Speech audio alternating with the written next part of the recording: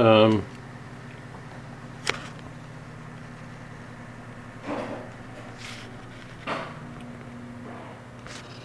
think that's going. I'm not sure, but let's hold on.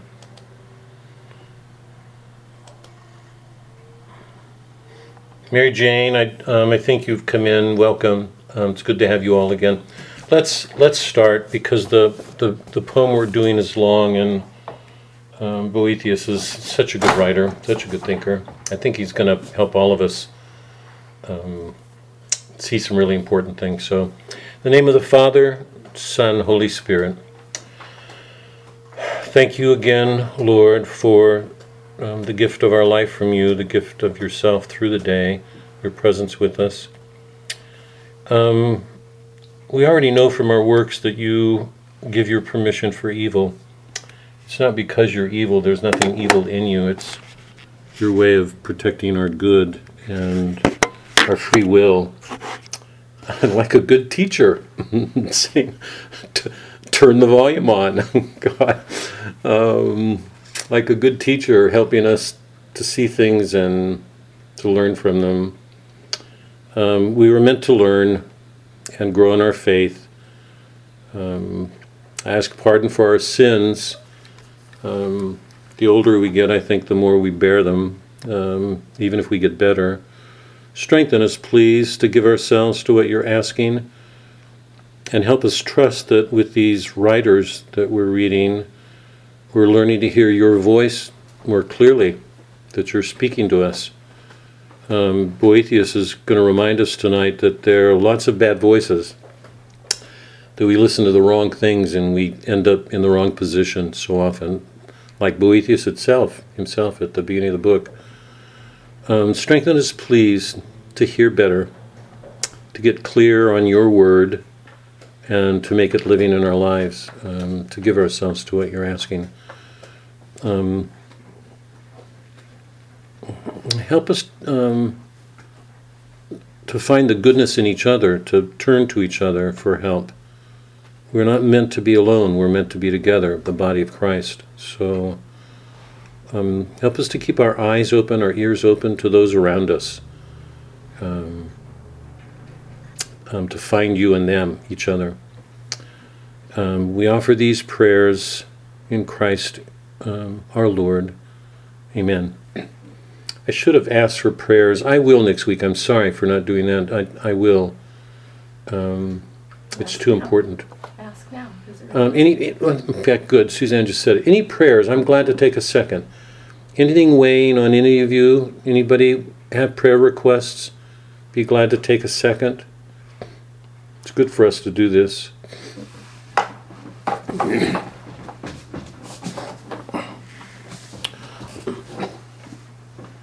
No? Nobody? You want to say hello? Did you say hello? Oh. Okay, let's start. Can you turn to the Hore?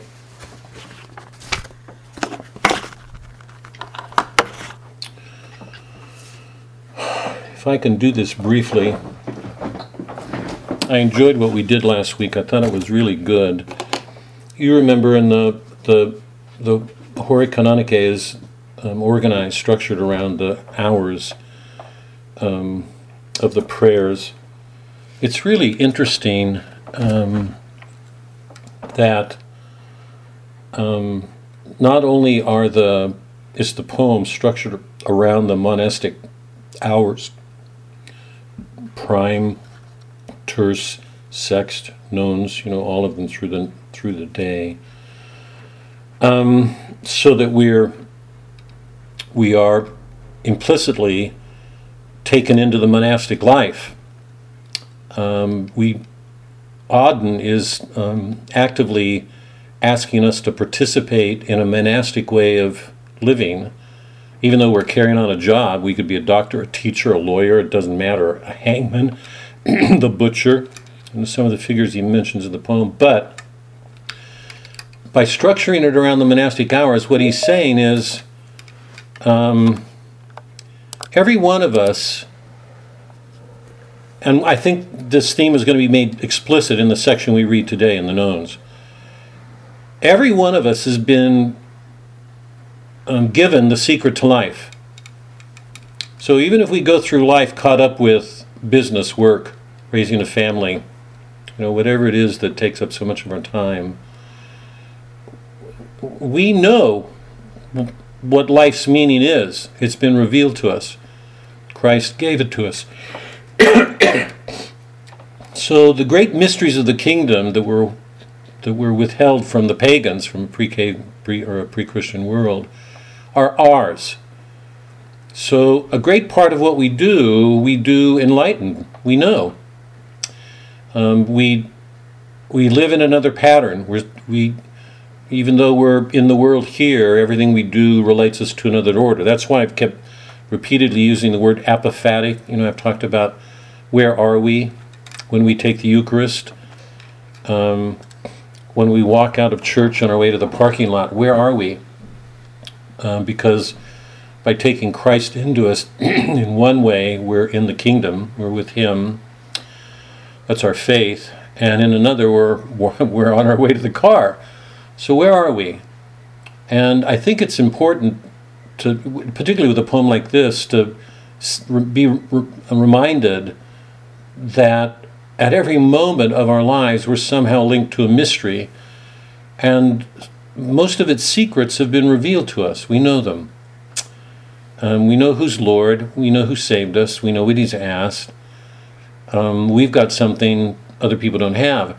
One of the ironies of the modern world is that we're the first civilization to live without Christ after He came. We call this a post-Christian age, that we're living according to another set of systems. I think it's one of the great degradations of our world. It's one of the reasons we're in such turmoil. We're the first civilization to have rejected God after He came. Pagans didn't know Him, even though you know now from your Iliad and the Odyssey and the Aeneid that pagans had this extraordinary intuition, some sense, intimations of God, of Christ, without knowing Him. We live in a post-Christian age. We're the first civilization to go on in life as if God didn't come. Like the mysteries aren't there, the secrets are there. So Auden is offering us a poem in which he's showing people carrying on their ordinary, everyday lives as if there's no secret going on, but it is. And we know it in the form of a victim. We've been talking about this victim that's been implied, through the poem, and the scapegoating that goes on in everybody's life. So two things to remember. By structuring it according to the monastic hours, he's taking us back in time to a monastic way of life and overlaying it on our life now. And at the same time, by structuring it around the canonical hours, this is Good Friday. We're taken back to that moment when we were killing a god, and the rest of the world was going on. The Roman world was carrying on as it had before. The Jewish world was going on. They were getting rid of this renegade who was causing problems for them because he called himself God. He was an embarrassment to them, a shame. They wanted to do everything they could to ignore him. Is everybody clear? That's our world. That's the world he's showing us. So the structure of the canonical hours is not arbitrary or artificial. It goes right to the heart of what he's doing in this poem. He's showing us going about our lives, wanting to live another ordinary day, except it's Good Friday. And the hours are divided up just as they were on the day Christ died. Okay, that will be made explicit in just a second. Okay, so remember in Prime, in the first section, we have a consciousness waking, and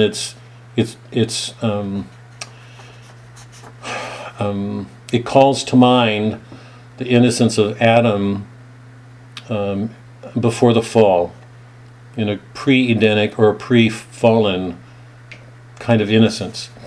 But the day begins, and we discover that in the first act, he loses that innocence and enters the fall.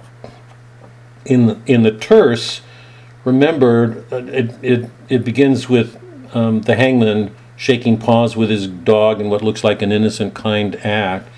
And then we get these lines. The hangman sets off briskly over the heath. He does not know yet who will be provided. That, what's the word I'm looking for? Holy is not the right one, but oracular. It's that oracular phrase suggesting a sacrificial victim who will be offered. Whatever the occasion was in the Jewish world, or in the in the Christian world when Christ came. But he does not know yet who will be provided to do the high works of justice. The judge descends the stair, does not know yet by what sentence he will apply on earth the law that rules the stars. He has this sense of this great job he's going to perform. And we get the poet writing, but all of these people have nothing more on their minds than having just another good day. And that first section ends, there will be no squabbling on Mount Olympus, no Chthonian mutters of unrest, but no other miracle knows that by sundown we shall have had a Good Friday. That we will have passed the day, it'll be another day, without knowing something really important was going on. It had to be that way for the rest of the world, Christ's crucifixion, right? The Romans living their lives, the Jews going, all the people all over the world. A God was being crucified. People were going on with their lives without knowing exactly what was happening at that moment. In the sext, in the 6th hour, at noon, remember we got several groups. The first one were described in terms of a vocation. They had this strong sense of purpose. They were so accomplished at what they did. Could it be a surgeon, a cook, a clerk? Didn't matter. In the second section, we get descriptions of these people with authority who have the power to get other people to do what they should. And so we're giving the sense of the paradoxical nature of the city again, that the city is this very great thing. It raises us out of this primitive existence. We would be like feral animals otherwise. And yet there's a cutting edge. That we do all these great things, but without knowing something else is there that we don't see. And then in the third section, we got to that, remember all those phrases that describe this crowd. And I thought everybody's discussion on that last week was just great. The crowd sees only one thing, which only the crowd can see, an epiphany of that which does whatever is done. Auden makes it clear that it's only in the crowd that people find out who they are. It's only in the crowd that they can call each other brothers. They come together. So there's something good about the crowd. It gives people an identity, and yet what defines the crowd is this epiphany of that which does whatever is done. So it's as if it mindlessly goes along without knowing it. And I think the scene we're meant to recall is the crowd at Christ's crucifixion, when the crowd said, "Crucify him, crucify him." That was the crowd. We go through that in every Good Friday. And we're a part of the crowd. We're going along with the crucifixion of God. Only because of that we can say all men are our brothers, superior because of that to the social exoskeletons, people whose inward things become outward. When have they ever ignored their queens for 1 second, stopped work on their provincial cities to worship the prince of this world? The irony is like other things. Things are so double-edged in this poem that the ironies of this are so subtle. I think we're supposed to think of Satan, the prince of the world. I also think it's hard to hear the word prince without thinking of the son. He's the heir to the kingdom. But the surface meaning, I think the meaning in the forefront is Satan, even though it has I think a double sense there. The prince of this world like us at this noon on this hill in the occasion of this dying, whatever death is going on, okay? So that's where we were last week.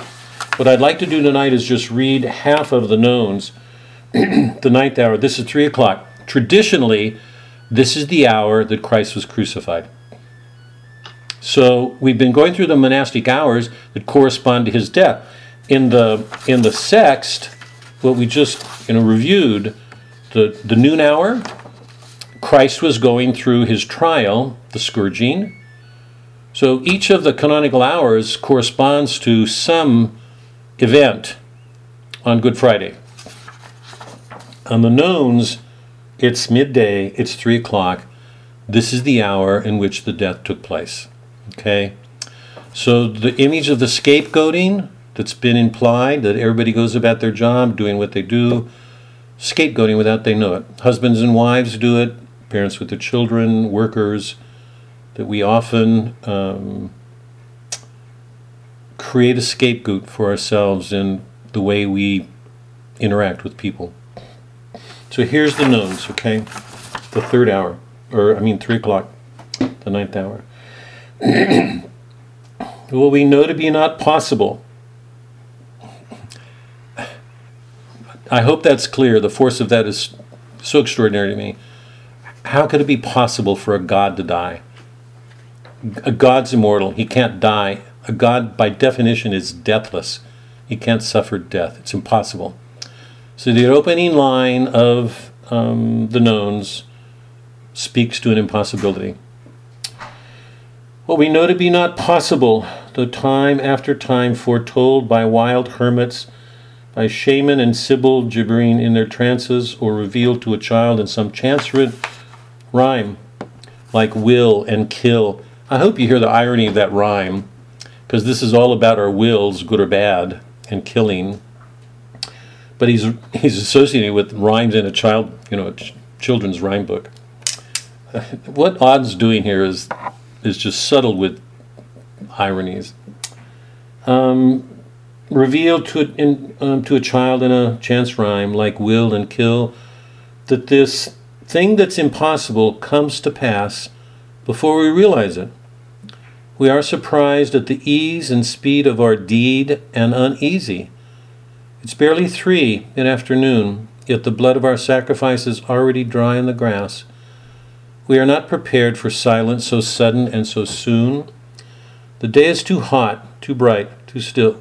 You can hear ourselves complaining, it's too hot, wish it were cooler or hotter. The day is too hot, too bright, too still, too ever, because that will never go away. The dead remains to nothing, not alive anymore. What shall we do till nightfall? How do we pass this day? The wind has dropped and we have lost our public, the faceless many who always collect when any world is to be wrecked, blown up, burnt down, cracked open, felled, sawn in two, hacked through, torn apart. Whenever we face a disaster, when the storms hit in the Gulf or whatever we face. Hi, Connie. Welcome. I'm glad you're here. I always miss you when you're not here in the opening. We're just reading the known section. We just started the known section after a brief review of the 2 preceding sections. This is the 3rd hour of the day of canonical prayers, the monastic prayers. It's the hour in which Christ was killed. So we're in the midst of this. What Auden is showing us is a people going on with their daily lives, very often making scapegoats of each other without realizing that a scapegoat has been provided, that God has offered himself to take our sins, to show us a way to get to return to God. That if we don't offer ourselves in some ways as victims, give ourselves freely, and whatever we do, the way we do it, we will be missing him. So we're going through the day with these people. The day's too hot, too bright, too still, too ever. The dead remains to nothing. What shall we do till midnight or nightfall? The wind has dropped. The many faces have all melted away. Not one of these, who's in the shade of walls and trees, lies sprawled now, calmly sleeping, harmless as sheep.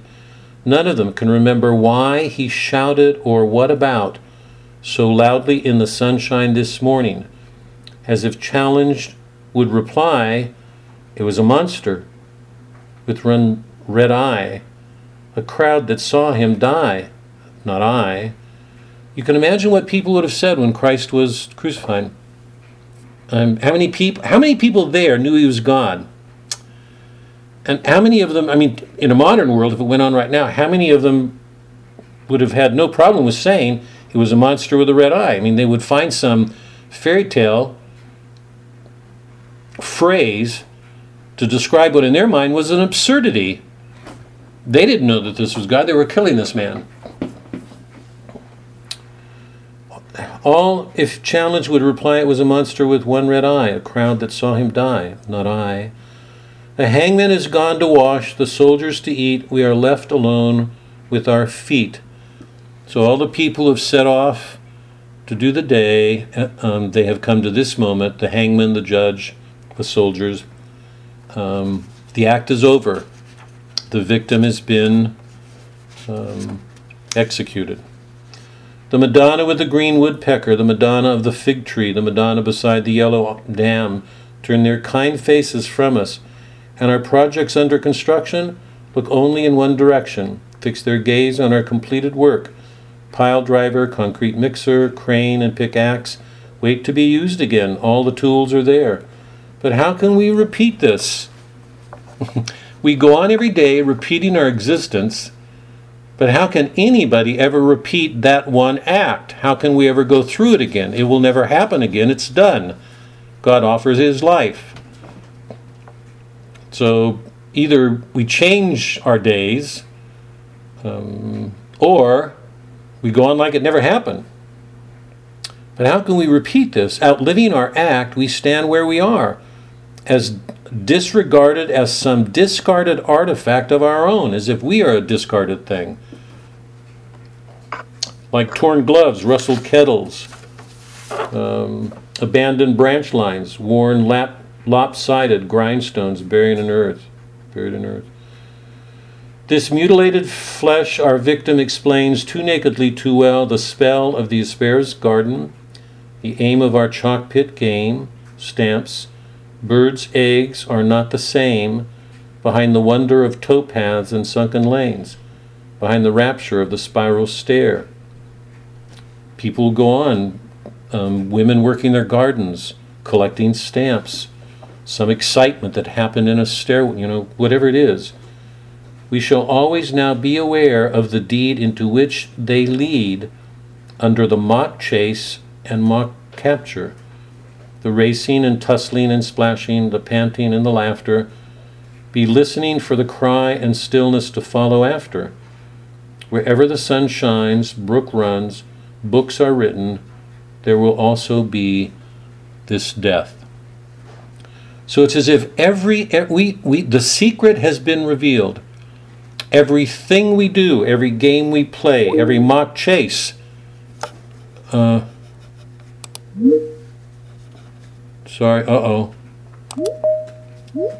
I've lost you all.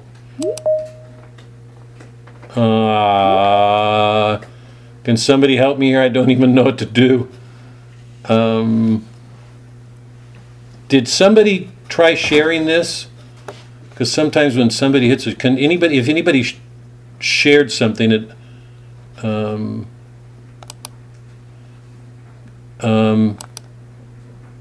there you're all. Sorry.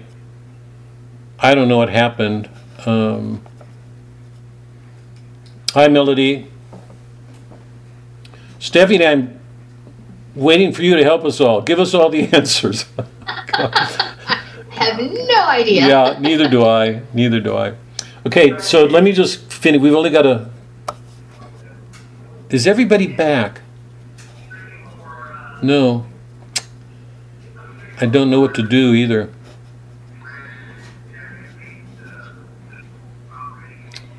I got the message I was disconnected and just had to contact you again. So hopefully they'll do that as well. Hi, Dave K. I appreciate it. I'm going to put you guys on mute just to finish the poem and get going, okay? I hope everybody will rejoin us. Boy, I don't know what's going on.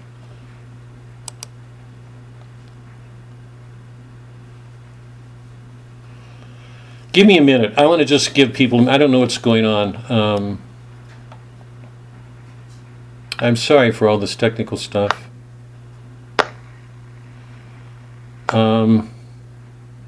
We've lost some people. I have no idea what to do. Let me finish. I'm here, but I can't get back on. I see you, Ann. Oh, you do? Yeah, I Okay. do. Good. It only shows 7, and I think there were 11 or There some. were. I don't know what's happened.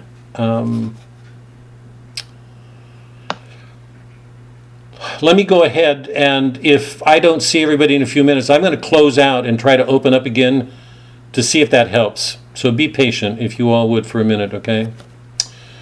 So what he's showing us now, the act has been done. The women will go on with their gardening. The people will go on collecting stamps. Birds' eggs are not the same. Behind the wonder of topaz, sunken lanes, behind the rapture and the... We shall always now be aware of the deed into which they lead under the mock chase, the mock capture. So every act, a mock chasing, going after something, a mock capture, playing games, every single one of them, whatever our acts are, cooking, gardening, collecting stamps, every one of them had their end in this God. Whatever aspirations, whatever good, whatever defeats, whatever sorrows, they were all answered there. That was our beginning and our end. He's the Alpha, the Omega. He's present in everything. That death, that crucifixion, was to answer our scapegoating, the faults we commit as we go through our daily lives. So let me stop there. Any questions or comments on the poem or its meaning or your response to it?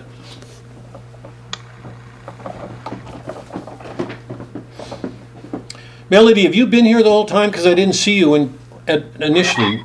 I have. I got disconnected with the rest of them, but came back. But this is so beautiful, but so melancholy. That part of the line. I'm sorry, I'm competing with my husband in the other room, so I apologize if you can hear him. But the part where tell him I want to meet him. I hope we can meet him one day. We'll have to get him when he's more quiet.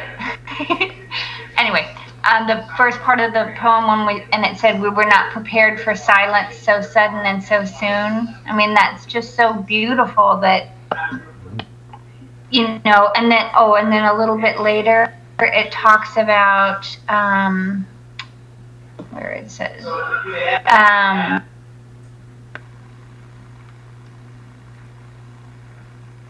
a crowd that saw him die, not I. The hangman has gone to wash, the soldiers to eat. We are left alone with our feet. I mean, to me, that's like, those guys were just doing their jobs. So, in a way, they're not being held responsible the way the crowd is, because the crowd was there. The crowd was shouting, "Crucify him." And now, everything has changed. There's this awkward silence, where people are like, what are we going to do until nightfall? It's just everybody understands they screwed up, that they were a part of this innocent man's death. Yeah. Let me ask this question. I so enjoyed it's really good. Was there any way in which anybody could not screw up in this moment? I guess I don't understand what you mean by screw up. Well, it was your word. Here. Let me try to rephrase it. Okay. Is there any way in which any of us could have escaped responsibility for Christ's death? Okay. Could any of us been good enough not to need it or not to be a part of it? No. In the beginning, it talked about the saints. I can't remember exactly what it was when they, St. Barbara, right. San Santorino, and that kind of made me think maybe there were some good people, But, I mean, for the most part, everybody is, because at Christ,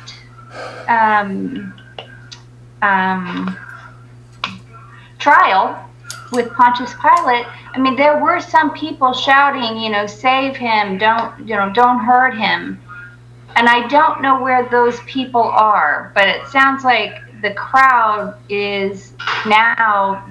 that has taken over are all the people who are shouting, crucify him, are all the people that are just letting this bad thing happen. Yeah. So if there are good people, I don't know where they're at. Yeah. Let me just say, I hope I'm on theological good ground here. I may not be, but Connie, by the way, it's good to see your face.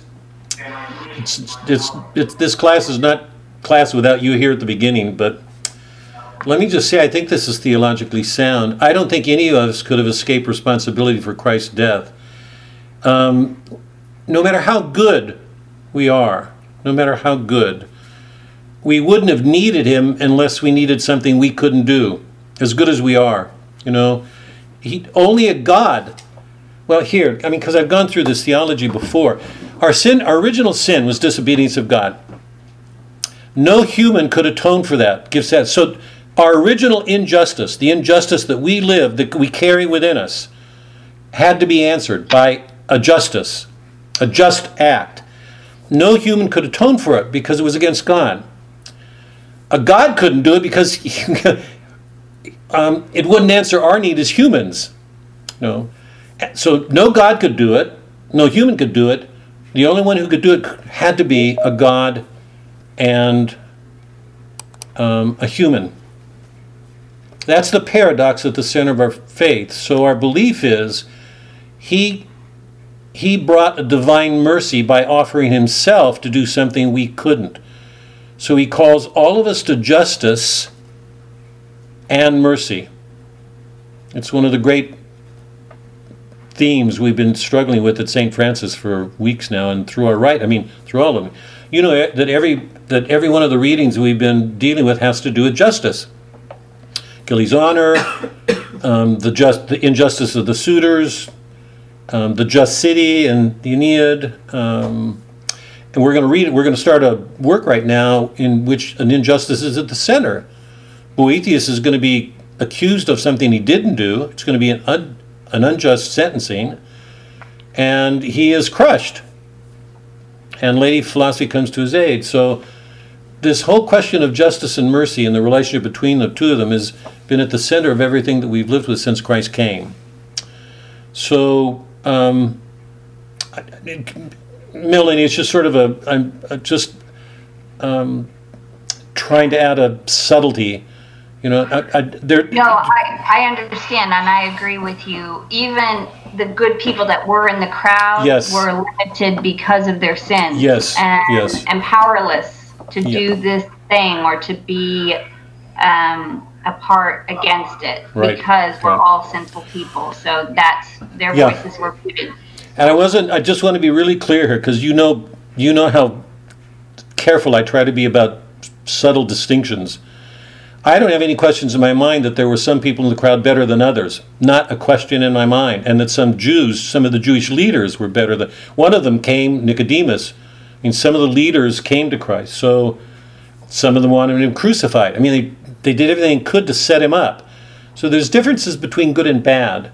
But it's absolutely crucial to say that no matter how good people were, they would have never been able to answer their problems of the world, because their human goodness wouldn't have been enough. What Christ did in coming to our world is save us, but he also asked us to be better than we could be on our own, because left to ourselves, we still are selfish, we scapegoat, we make each other victims, scapegoats, our husbands, our wives, our children, each other. That Christ did something to call us out of that. And I'm so glad you mentioned those saints. Because remember, in that section, the point that he was making is that there are all these people who have a sense of a calling. He said that look on people's eyes, that they have a purpose to what they're doing. Those people are good. They're the ones who help raise us out of this feral condition so that we can become civilized. So they're doing a great thing. But without them, there would have been no agency by which to bring Christ into the world. So even as good as they are, something more is needed. That was Virgil's great truth. That was one of the great gifts he gave. That too often we, even in our virtues, we think we're self-sufficient. We do subtle things to put people down. Even as good as we are. So Christ always asks something more, and he always offers something more. Maybe that's what the sacraments are. So, okay, let me stop. Anybody, any other brief responses? Melody, I really enjoyed yours. Anybody else have something? I think we've lost people.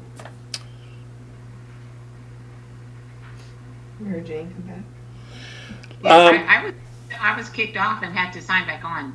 Yeah, listen, I'm gonna click off for a minute to see if this helps. I don't know that it will, but be patient because I'd rather take a minute. So is that going to bump everybody else? Yeah, I'm gonna close out. You guys are going. I'm gonna reopen it all again. So we're gonna have to do this all again. I'll be right back.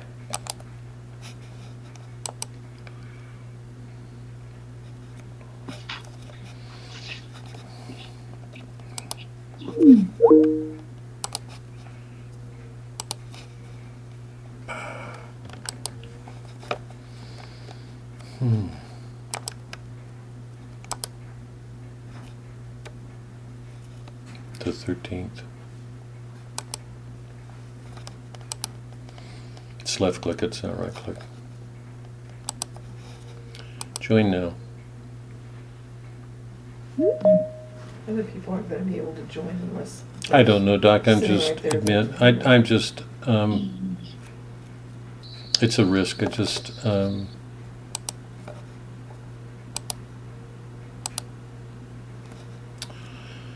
Can you all hear me?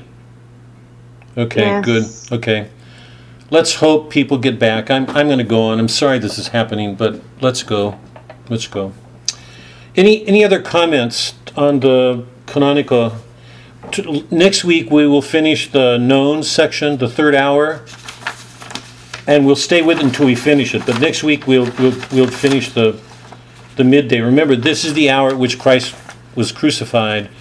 We're in a city. Remember the paradoxical nature of the city, and people are going about their day. It's Good Friday. Something's happened that will forever change things, even as people go about their work. Okay. We've lost Bob and Karen. Let's go. I've got a week. Real quick, if that's okay. Sorry? I have a question on that poem. Sure. Go ahead. What would be meant by the Madonna with the green woodpecker Good for you. and the Madonna of the fig tree and beside the yellow dam? Can anybody? Tina, I'm so glad you asked that. No, I really am. I'm just so glad whenever you guys ask questions about things. I'm sorry for the way I rush at things because I always feel that, in a classroom you can meet 3 times a week. We've got a week with each other and we're all getting old. And I don't know how much longer we're going to get here. We've got things to do. So anyway, I'm really glad you asked. Anybody, just to put this in context, you remember the act has just happened. It's just taken place. So none of the people can remember why he shouted or what about.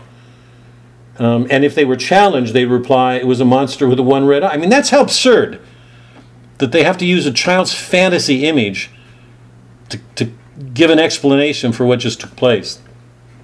The hangman has gone to wash, the soldiers to eat. We are left alone with our feet. And it's interesting, he falls in very important sections. I don't know if you notice, he falls into rhyme. An order and a beauty attends those moments. It changes the effect on us because of the beauty, the order of them. But immediately after that, the next session began. The Madonna with the green woodpecker, the Madonna of the fig tree, the Madonna beside the yellow dam, turn their kind faces from us and our projects under construction look only in one direction, fix their gaze on our completed work. So the workers go back to work, they pick up their tools, they go on. But why those opening lines with those varied descriptions of the Madonna? I'm so glad you asked the question. You guys are getting good. You're also making my life harder. What do you say, Doc? I didn't know. I would have looked for a footnote. Connie, what do you think?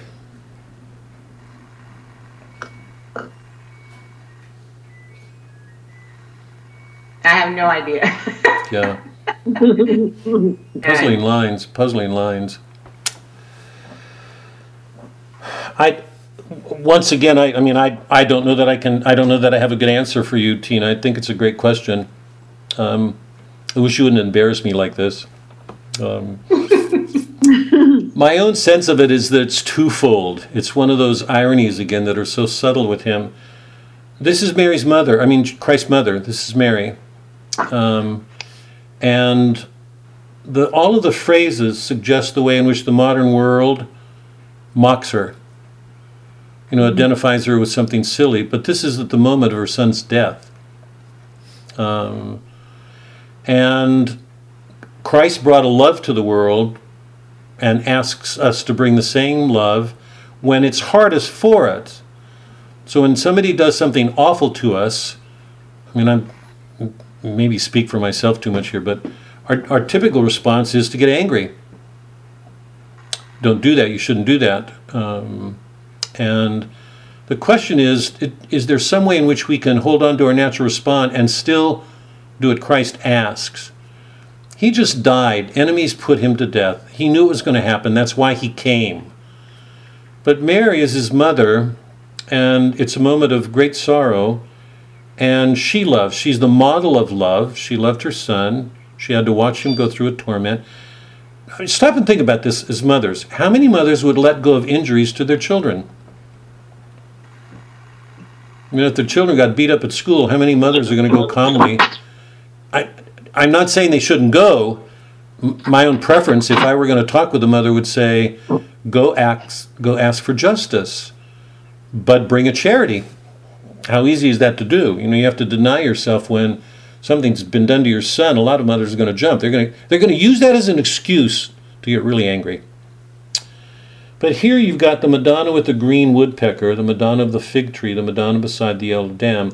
I'm assuming that those are images that people use to associate a revered object, Mary, with an ordinary thing. So for me, and I don't have the answer. My own response is that it calls to mind something reverent, but it also calls to mind something mocking. That it's a way of reinforcing the irony of the moment, what's happening, that so many people don't see it. They're going to misread it. They're going to give it a color that's different from what's really there. How can we repeat this? Something extraordinary has just happened. Those are my own thoughts, Tina. I've not studied this poem a lot. I've only read it a couple of times. It's one I need to read more. But Apparently Durer Mm-hmm. did an image of the Virgin among animals. Uh-huh. And one of them was a green woodpecker. Was it? Who's described as pecking out a song of praise. Did you all hear that? Can you hear Suzanne? Can you speak up, Doc? I just looked it up, and it says that Durer. He was a great woodcutter. Some of the cuttings he did, all of them were religious. They're just extraordinary. All this was a painting. I said all this was a drawing. Drawing? He drew a picture of the Virgin among animals, the Virgin among a multitude of animals in 1503. And among the animals is a green woodpecker who's described as pecking out a song of praise. I didn't look up any of the others. The interesting thing about all those three figures, Tina, the Madonna presented in different circumstances. So it's once again reinforcing the sense that there's a significance everywhere to what happened, even if people everywhere didn't see it. How many people actually know about what's going on? Mary does, wherever she is. The green woodpecker, the fig tree, the elder dam. The Madonna, turn their kind faces from us,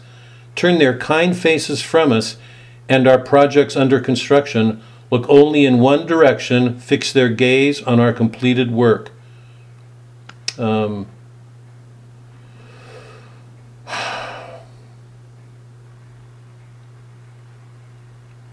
While we go about our tasks like discarded objects.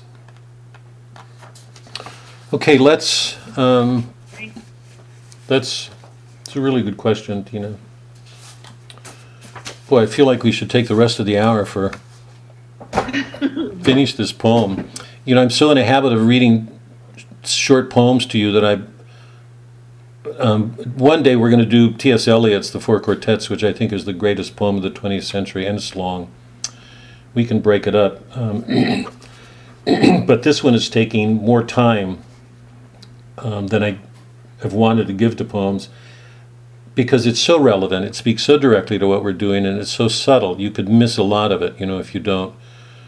But it's important not to miss it, because it helps us see ourselves, in what we're doing every day. So, okay, let's start.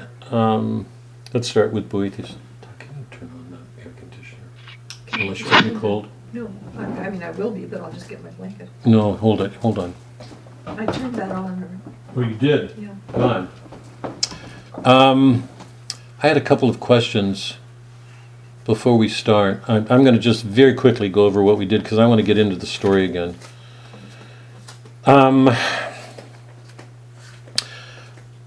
What's our typical response when we lose something? I'm not sure that I want to answer this question. I just think I'd like to ask it. And maybe there's no such thing as a typical response, but if we can just be general for a second, what's our typical response when we lose something? The woman in the Bible lost a penny and scrambled to find it. I don't want to go to the Bible. What's our typical response when we lose something, and why? Anybody want to give a quick answer on that? I don't want to spend any time, but Boethius is going to lose his life. The story begins with him grieving. He's going to lose his life. He's lost everything. I'm trying to just generalize in a less dramatic way what I think goes on for most of us in our daily lives. What happens when we lose something, and why? It becomes more special to us, and everything has to stop until we try to find it. Yeah. Why? When losing something makes it more special. We don't appreciate it as much until we don't have it. Anybody else? You guys are nicer than I am. Anger, maybe? Yeah. There's somebody not good along with me here. Thanks, Tina. I'd say often we get angry because we think we don't deserve losing something. We don't like it when we lose something, or something's taken away, and we get envious. If let's just say, I'm trying to imagine, because I know it's going. I just think this virus has so brought us to an existential condition. I'm not trying to be flowery with that word. If you lose a job and you've been working for 15 years and you don't have a house, and you've been living, a decent living, you have a decent home and a decent family and a decent neighborhood, and you suddenly lose it, and you're going to live in poverty. What does that do for your heart and mind, your psyche? I don't want to get therapeutic here. I really don't want to go. But it's just a way of suggesting that, very often we do things out of pride and envy. We don't want to lose something. Whether we, like the crowd in the poem that we've been reading. If you lose a house, lots of people commit suicide. Mm-hmm. They're so in despair. The idea of living in poverty, that is, they have so lived their lives to acquire certain things, and when they don't get them, they lose it. They don't have any, I mean, we're back in the Iliad, they don't have any reason for living because their whole identity is taken up with that thing, the home, the job, or... So, these sort of, like the plague, the virus today, has put everybody in a situation where they can't take fundamental things for granted as much. They have to question why they're doing what they're doing. Lots of people are forced to question because they lose everything. Restaurants have closed down. People have lost businesses. What happens when we lose the things we've spent so much time acquiring? How will we respond to that? So the book Consolation of Philosophy is going to a very basic problem. We can put it philosophically that it's Job's problem. Why does God allow bad things to happen to good people, and why does he seem to reward evil people? How can evil people get along in the world if the world was created by a good God? That makes no sense. So Boethius is asking that fundamental problem. I was just trying to put it in a more familiar context so that we could all relate to it. I just hope this doesn't become abstract philosophy, because I really think it goes to truths about the way we live our daily lives. We give a lot of our life to acquiring things, a nice home, a nice car, a nice job. What happens when we lose them? And why do we respond the way we do? Those are fundamental to this work. So quickly, very, very quickly, to review what we did last week, I asked that question, why God lets good men suffer and bad men prosper. And I suggested two reasons, basically. One is that God allows evil, he gives permission to it, not because he's an evil God, but because we're fallen and we do evil things. It's the only, this is me, I'm not a theologian, I feel a little bit nervous here, but he allows that as a way of protecting our free will. The Calvinists don't believe that. The Calvinists believe that free will is taken away. Catholics don't. I don't, strongly. The two great gifts that God gave us were free will and reason, and they can't be separated. They cannot be separated. The root, this is St. Thomas, the root of freedom is in the reason. Yeah. The root of freedom is in reason. Because it's our ability to deliberate choices that allows us to make a choice, that we can choose this instead of this. So you can't separate the two. The two are the greatest gifts. So if there's any meaning to the saying that we are made in God's image, that those two powers are central to God. They're of his nature. Reason, light, wisdom, freedom. The freedom of his will. He made us in his image. But in our fall, we wounded those powers. God gives permission because he wants to protect our free will. He does, there's nothing evil in God. It's absolutely essential to see that. He allows it to protect our freedom, but it puts him in a position of having to bring good out of that evil. It's going to be one of Boethius's claims. We'll get to it shortly. And I think the other reason that, at least it struck, I've not heard a priest say this, but to me it just has to be said.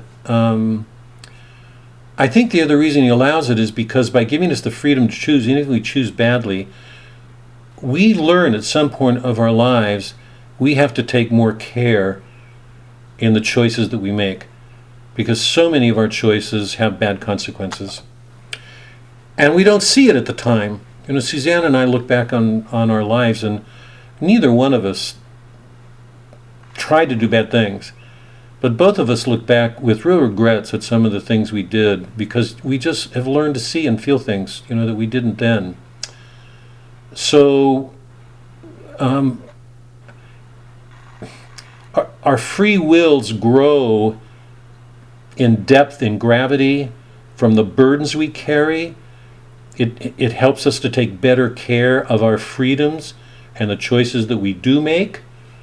Wouldn't you all agree with that? You know, I don't think we see it when we're younger, but to me, it's just impossible not to see it as we get older, that there's a beauty that can grow into us from our burdens and our sufferings that we didn't have when we were younger because we were so stupid. God.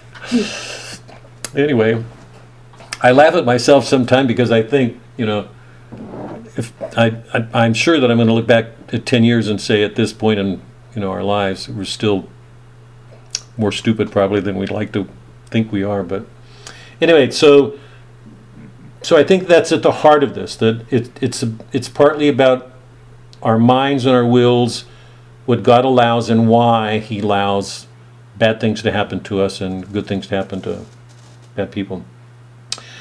Remember historically that there was a shift in power from Rome to Constantinople when Constantine moved the center of power east. And that historically has had tremendous consequences for relations between East and West. Rome was a Latin world. The principal language was Latin. It was Roman. Rome was a Latin world. Byzantium was a Greek world. Greek was the principal language. And some of the greatest tensions in the early church dealing with heresies had to do with East and West.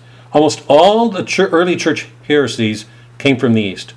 They're very Eastern in mindset. And so many of them were otherworldly. They wanted to do away with the human quality. Arian did. They wanted to make Christ all man or all God. But there were lasting tensions between Rome and Constantinople. In Boethius' time, he lived in the early 6th century. He was born somewhere around 470, 480, somewhere in there, and died 424. So early 6th century, those tensions still existed. They're going to continue to exist until the 11th century. And if you know anything about your history, you know that in 1076, 1077, I can't remember, the Greek Orthodox Church, the Eastern Orthodox world separated from the Western over the filioque, the nature of the Holy Spirit. So those tensions were always there. When Boethius lived, the last emperor of the West had been replaced by a king who declared himself the head of Italy. So the king was, or the leader was no longer an emperor, it was a king. And during Boethius' time, the king was Theodoric.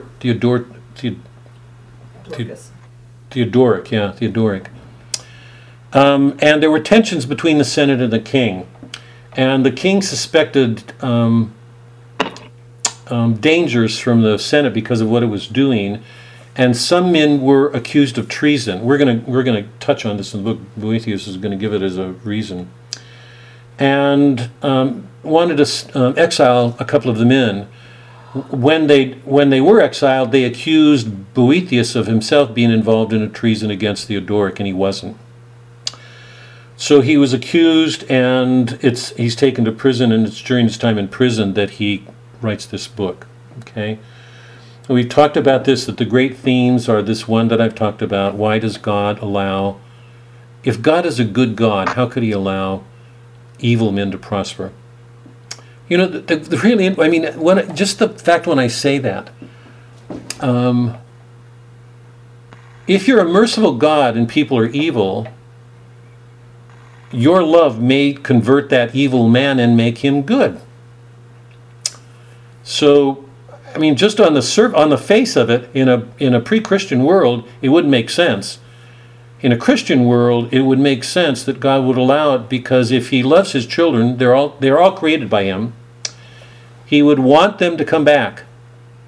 You know, there are those passages in the Old Testament that said, you can do evil, but if you turn, you will live. If you're a good man and turn and do evil, you will die. God wanted all people to turn. He was always there trying to help them come back. So,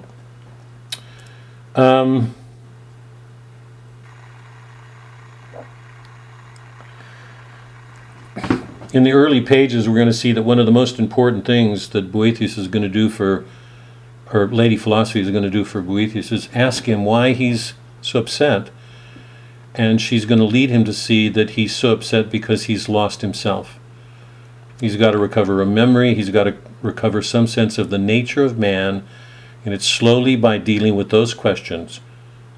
What are his beginnings? What are his ends? What is nature that will bring him to a point where he can accept what's going to happen? So it's a pretty amazing book. Okay. A couple of comments on the technique. We didn't talk about this because we were so rushed last night, but it's important to get to them. The technique of consolation is a combination of two things that Boethius does. One is this combination of two forms, what's called prosy meter. The dominant form is prose, is expository, it's explaining things. But periodically, the prose sections are interrupted with lyrics, with short lyrics.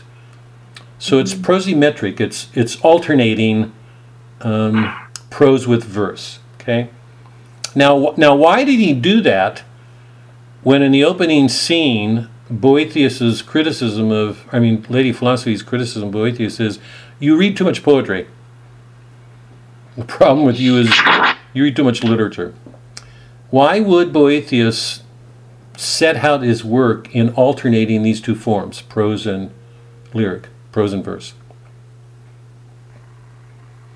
He gives the answer himself, indirectly. Why would you think? Just from your short experiences, we've not done a course in literature, but lyrics has been a big part of our course. Think about your experiences with a lyric. Maybe you've not enjoyed it, I don't know. But if you have enjoyed some of the lyrics, why? What does a lyric do for you that a prose piece won't? Well, to me, the prose is philosophy, and she is a tough gal. She doesn't take any guff. She doesn't take anything from him. And the poetry part is his ability or his way to be able to be more emotional. This is whether she will accept that or not yet, it is an emotional time for him. So he should be able to express himself in an emotional way. So that's why the poetry. Are all the poems meant to be taken as expressions of him? Because often the poems make an objective statement. They're describing things objectively, but they're put in verse. I guess to me it was just whether it was describing the situation in a more emotional way. So I didn't differentiate between his voice or hers as much as maybe they were the muses. I'm not sure. No, she chased those gals away. She's pretty emphatic. I think what he's doing is it's rhythmic. It's as if the prose is making demands on her intellect. There's a thesis to prove dialectically. They're engaged in a dialect. But it's a work, it's a labor. She has to work to get his mind to do things, right? It's like Stephanie working with me earlier and telling me, you tried the volume. God, I'm not going to let that pass. God. Anyway, you have to work at something, particularly if somebody's really emotionally upset. I think the lyrics are meant as a rhythmic relaxation, that you're in verse and there's still an argument. There's still something being presented philosophically, objectively, but it's in verse. It's a way of easing, because you know that she talks through the whole. In fact, that goes to my next question. You know that through the whole thing she keeps talking about applying heavier and heavier medicine. So while she works with him, she's. We get these interludes where we're given verse, I think, as a way of helping us to quiet, to not just be in our minds, arguing, reasoning. that reason by itself can get too dry and even damaging. If we don't bring to our reason something that's melodious or beautiful, lovely, it'll miss something in our souls. And I think you all know that, because I'm sure every one of us has had the experience of wishing some guy would shut up, even if the guy was right, or if we were getting lectured on something. The guy could have been perfectly rational. But if he didn't bring something kinder, something more involving the heart, then it would be too much. So the method is not an accident. It's a part of what she's doing. So let me take the second question. Why does she do a dialectic? Why does she engage in a dialogue? Because she talks often about you're not ready for that medicine yet. You're not strong enough yet to, she's going to hit him over the head at one point. I mean, she does it a number of times. She's going to be pretty tough on him. But she's trying to be careful. Why is it a dialogue, a form of dialectic, the two of them engaging?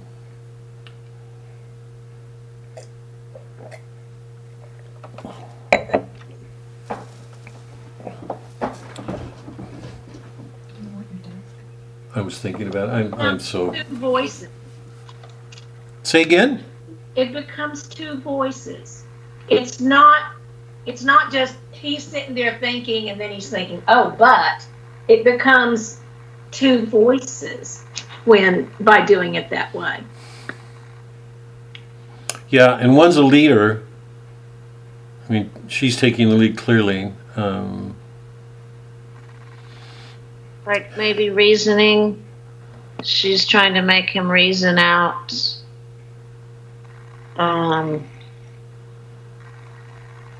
What's wrong, like, so that he can think about what it is, without her just directly saying it. She's getting him to think about it. Yeah. Isn't there a truth to that? If you ask somebody a question, and the person speaks, even if the question is guiding and leading somewhere, if the person answers, that response is more a part of that person's character, just in the sense that it comes from him, even if it was prompted. In the Platonic, this is not a time to go into this, but in the Platonic dialogues, Plato believed, we're going to get to this because it's one of the major themes of the poem or the work, that all knowledge for Plato is a form of recollection. It's an anamnesis. It's bringing something from the past forward, going back to the past. So Plato believed that. He believed in reincarnation, that we had experienced eternal things before. So we know the eternal things. We know what he called these forms in eternity. So a good teacher for Plato is one who helps somebody recollect. So for a teacher, for him, meant bringing out what was already there. Now Aristotle would disagree with that. So do I. But there's a lot of truth to it.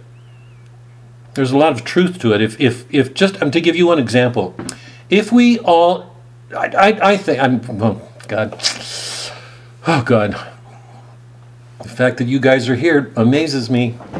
God, one of the claims that I would make for poetry, it's a claim that a Nobel Prize poet made, is that what's behind all poetry is a memory of the loss of the garden. That all poetry is an attempt to find in our experiences here our love of something permanent, a desire for more. It goes to the poem, after the, all the leading, all the coming away was all towards one thing. It was to be with God again. It's going to be the fundamental argument of consolation. The beginning of our life is God, the end of our life is God. We came from him, we go to him. So there is in all of us this, what Jung called this collective memory, that there's this longing for the permanence that we once had. So lots of poems will be expressions of pain, precisely because we've lost it. We no longer have that. That's why the pain is so great. So all poetry, whether it celebrates or affirms some goodness, or it's an expression of mourning, a loss. All poetry has as its roots this longing at the center of our soul to recover what we once had. Where am I going? Where did I start? Where did I start? Where was I? Anamnesis. No, is that what I was talking about? Somebody help me out. Where did I start? Started out with the two, the dialogue and the. Oh, the dialogue, yeah. That the questions are directed. That she's helped, because Plato belief was that the job of a teacher was to bring out what was already there. Aristotle doesn't. I don't either. Aristotle says our soul is like a tabula rasa, a blank slate, and we start bringing things. But I think Plato is right in the sense that all of us have this longing for something we once had. So, Lady Philosophy is trying to guide him in a discussion towards something he's forgotten. I think the dialogue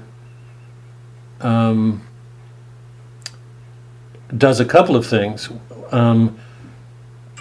One, it helps him to be patient, to trust in somebody else. He learns to, so he's getting out, the fact that he's engaging with somebody means he has to get out of himself. He just can't sit there and weep or feel sorry for himself. But she's engaging his reason and his heart through the poetry, so that step by step he can get out of that condition. And it's clear that she's aware that she's going to get tougher as she goes along. That once she begins, she's very patient. Although I think Melody's description of her is pretty right.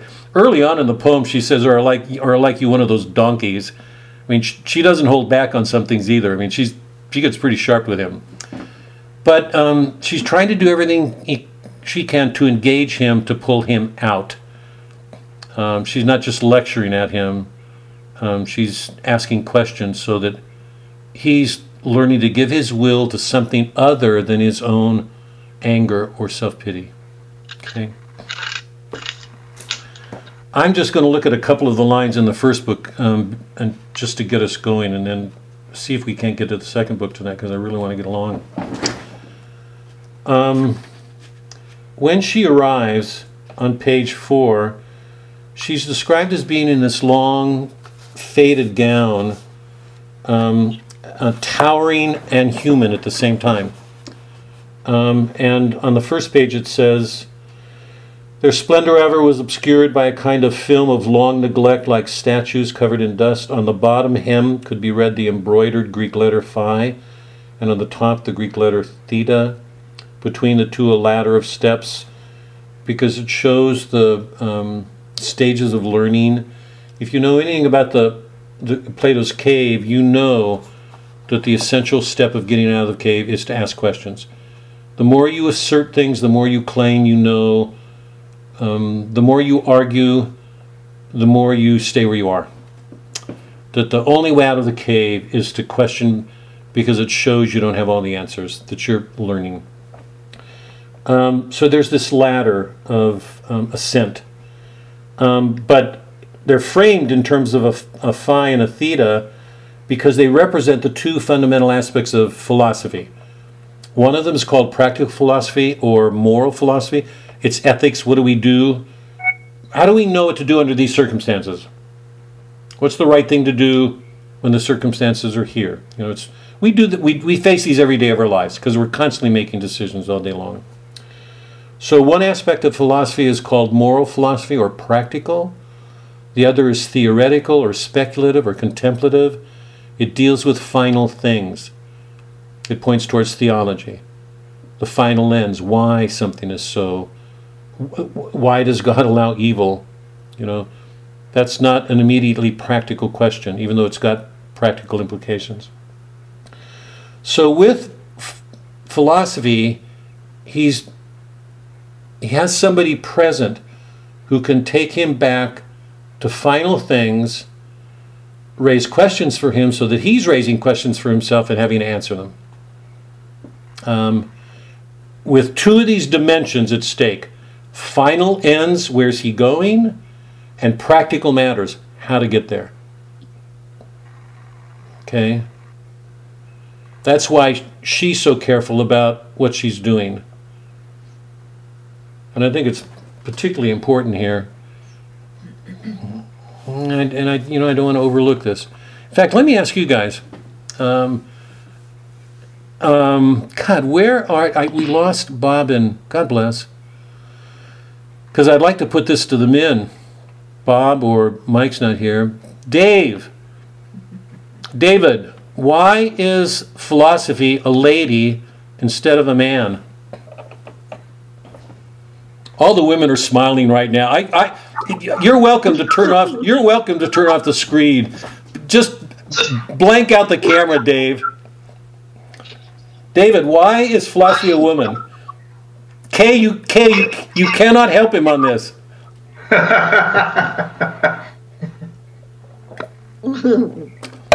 Dave, what do you think? Why is philosophy a lady? You're surrounded by women. So are you. My answer. I get more and more nervous. Bring them on. Bring them on. As soon as I say that, I want to take shelter somewhere. Come on, David. What do you say? Why a woman? Thank goodness.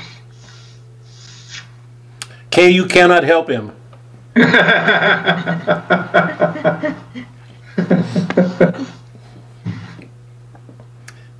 No thoughts? Anything? No thoughts.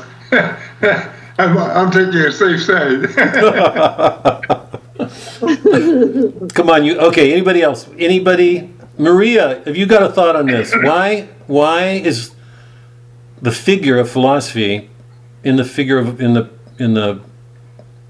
form of a woman? Maria, are you there? Yes, I'm here. Hi. Why a woman? Why a woman? I think maybe biologically women are more connected with emotions. So wisdom is not only like knowledge, it's different than wisdom. Like wisdom applies to emotions and it's like more holistic, and women embody that more than men. It's more holy. What is she? What? Holistic. More holistic. Yeah. Here, let me follow that up if you can. This is really interesting to me because is feminine vanity going to get in the way here? I mean, what? So this is, you guys are on trial here right now. Just in view of what you said, Lady Philosophy, as she's presented here, is not appealing directly to his heart. Because I believe what you just said, but she's not appealing directly to his heart. She's appealing to his mind through concepts, through forms of knowledge. So what would you do with that? I would say that because with wisdom you also act in the best situation according to what is in front of you. So with a man, that would be the best way to reach the man because they use more the mind. Anybody else? Wisdom's female. So, hold on, Doc. You go ahead. What? Wisdom in the Bible is female. Yeah. Did you all hear Doc? I don't think they can hear you, Doc. Wisdom in the Bible is female. Mm-hmm. We've talked about this before. Wisdom in the ancient world was. That's not answering the question. Wisdom in the ancient world was feminine, always. Athena was the goddess of wisdom, and she was. If you remember the goddesses. By the way, she's under Zeus. She has to obey her father. And it's interesting in the Bible because you can say that it's feminine, but in the Christian tradition, wisdom is figured in Christ.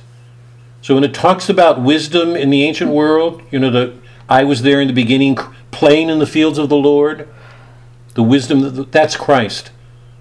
He was the means of creation. He's the means of bringing love to the world. He's the image of the Father, but he's wisdom. But in the ancient world, remember Athena, she's subject to Zeus, but she's the image of wisdom, and she's the only god that's dual formed.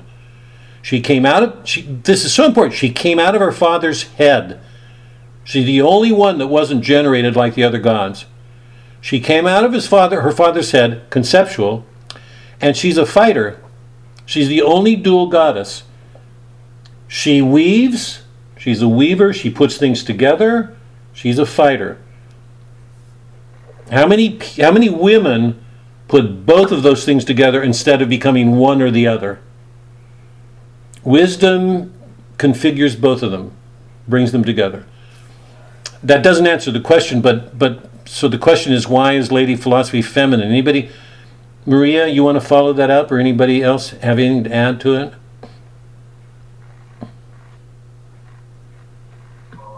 Maybe she's more nurturing. Like you can't just throw wisdom on somebody. You've got to spoon feed it to them. And so she's a woman because of that. And then that's why she's holding the books too, in case she needs to knock them on the head a couple of times. And women are talkers. Women are what? Talkers. Talkers. David, you and I have got some real care to take here. I like all of those answers. Maria, go ahead. Did you have something more? You know, I really think there's a truth to what you said, Melody. That's the interesting thing for me is that it combines, you know, what Maria and I were saying, that her mode of dealing with things is conceptual, principally, and which is masculine, not feminine at all. Not feminine at all. Women are much more likely to express their emotions than men. Men are likely to get away from their emotions and stay in their heads. I remember one time at Francis, I was giving one of these classes, you know, and when we started together years ago, and one of the men who attended the class came up to me after, and he said, I can't remember his words, but he said, I'll never forget it. I grew up as an athlete, and I was in the Marines, and some of the people who, you know, who've been with this stuff for a long time, one guy used to come up just in amazement and say, you know, I grew up a Catholic. The Catholic Church taught me what to believe and how to believe, but they never taught me why, and you have. He was just amazing. He said, I can't put it together that you played basketball in a Marine. And anyway, this one guy came up to me after a class, and I don't think I saw the full implications of it then, but he said, don't you feel strange being so different from other men? You know, the people in the Marines would have never said. I was platoon leader in the Marines, and I was, you know, a basketball player when I was young. But I love poetry. I mean, you all cannot know that. You cannot not know that. I think if you put together some of the things that you've said, one of the amazing things about Lady Philosophy to me is that she's masculine in the sense that she works with conceptual arguments. But the whole motion of everything she does is nurturing. Absolutely. And it just makes me wonder, a man without that quality, or a woman without a conceptual quality, you know, we're meant to bring the sexes together, and that's such a hard thing in our age, given what's going on. But part of the beauty, I think, of Lady Philosophy is that she has such a good mind, she works conceptually, she doesn't get emotional, she can still beat him over the head, you know, call him a donkey. She's absolutely firm. There's something very manly about her. But at the root of what she's doing, she's absolutely nurturing. She wants to bring him along. And I just think that's fundamentally feminine. And I'm not saying that to say that men don't have it. I would say the men that don't have that are missing something. And I think that women who don't have that masculine thing, you know, are missing that.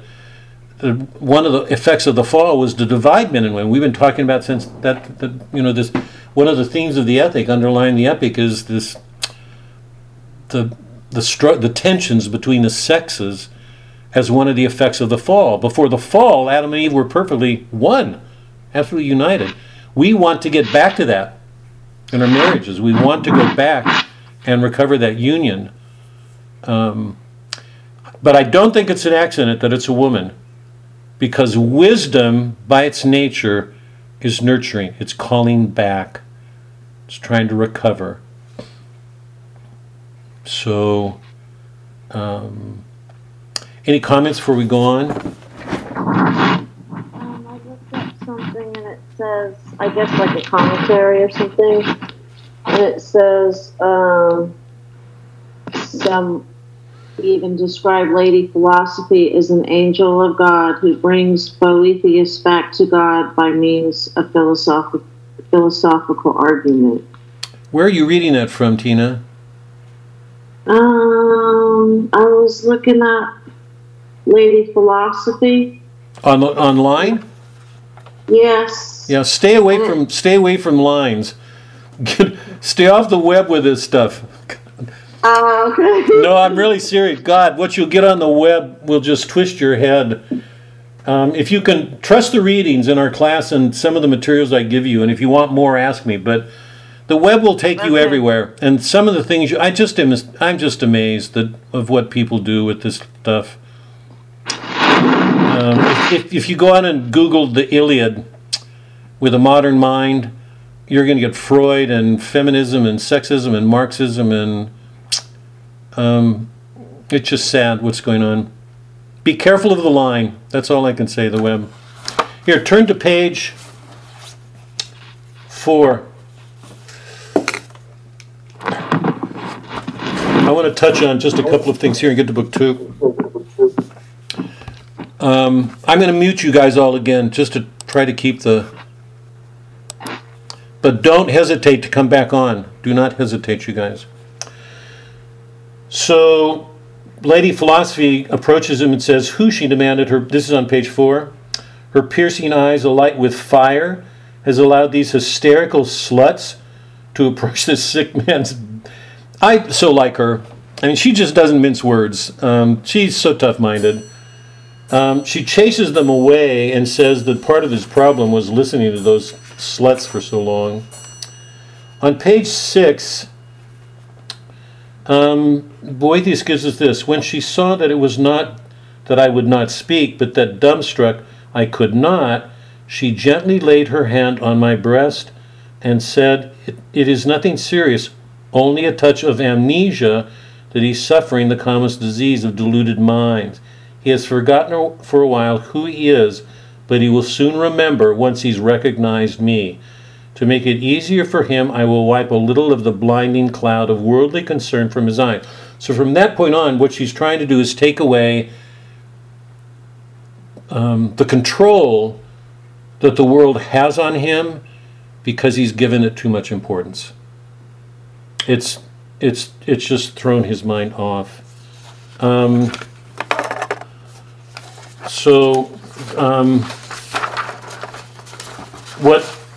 What in the earlier text, anybody reading that line would have associated amnesia with this notion of anamnesis, which is one of the major themes of the book. It's one I've already touched on. And by the way, I dropped a text on that on our blog so you can see it. But the word anamnesis means to bring back, to recall. Before what was. The language of the Mass, the Latin Mass, you'll see it in the text that I sent you, is do this in remembrance of me. Now the Protestant world sees that as just a recollection. It's an act of recalling, in memory, that's all. The Catholic believes that that's not so, that we're actually returning and recovering and participating in that act again, in the present moment. It's like Auden's poem. So instead of going around the world wishing that this were just another day, we're actually with Christ. We bear him, he's offering us his life, and we receive it with the understanding that he's helping us to do something we can't do on our own.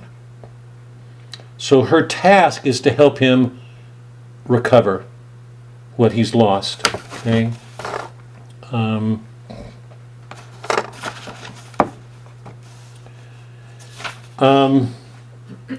On page 7, she scolds him periodically, pretty severely, and he is whining and accusing her and blaming her and doing things that he shouldn't do, but he's doing them, and she's keeps telling him no. I asked her why she'd come down. Is it to suffer false accusations along with me? Why, my child, should I desert you? Why should I not share your labor and the burdens you have saddled because of the hatred of my name? She understands that everything that he's going through is because of her. That's interesting. She doesn't shirk responsibility here. She says, it's because of me. She knows it's because of him, because it's his practice of goodness that's made people hate him in the Senate. Now, if that seems odd, just stop for a moment. Why did they execute Socrates? Because he was a bad guy? Socrates went around showing that he understood some things and that people who claimed that they did understand them didn't. They hated him for his virtue because he was good and he knew things. They killed him because for him to be alive was a reproach on them. It's as if his presence convicted them. Why was Christ killed? Because he was a bad man? People hated him for his goodness. Why was Thomas More executed? Catholic. Because of his virtue. Because his virtue made other people, particularly the king, seem as if he weren't virtuous. And the last thing that the king wanted to deal with was the idea that he might not be the person he thought he was. You guys following? So it was his practice of virtue, his goodness, that made him hated, that made people single him out. So Lady Philosophy is saying, I'm the last person that's going to abandon you. She says at the bottom of page 7, in olden times too, before the time of my servant Plato was a servant, he followed her. I fought many a great battle against the reckless forces of folly, and then in Plato's own lifetime, his master Socrates was unjustly put to death. A victorious death won with me at his side. They killed him because of his love of philosophy. One of the accusations of the Protestant mind of the Catholic, this is really interesting. Their claim, one of the reasons of hating the Catholic, and I'm not exaggerating, is because they see that the Catholics took on a philosophic aspect, and that made them bad. That instead of going back to this original sort of spiritual sense of love of God, that this original, without the accretions or observances or additions, to Christ, that a theology brings to Christianity, Christ would have come to us in a pure form.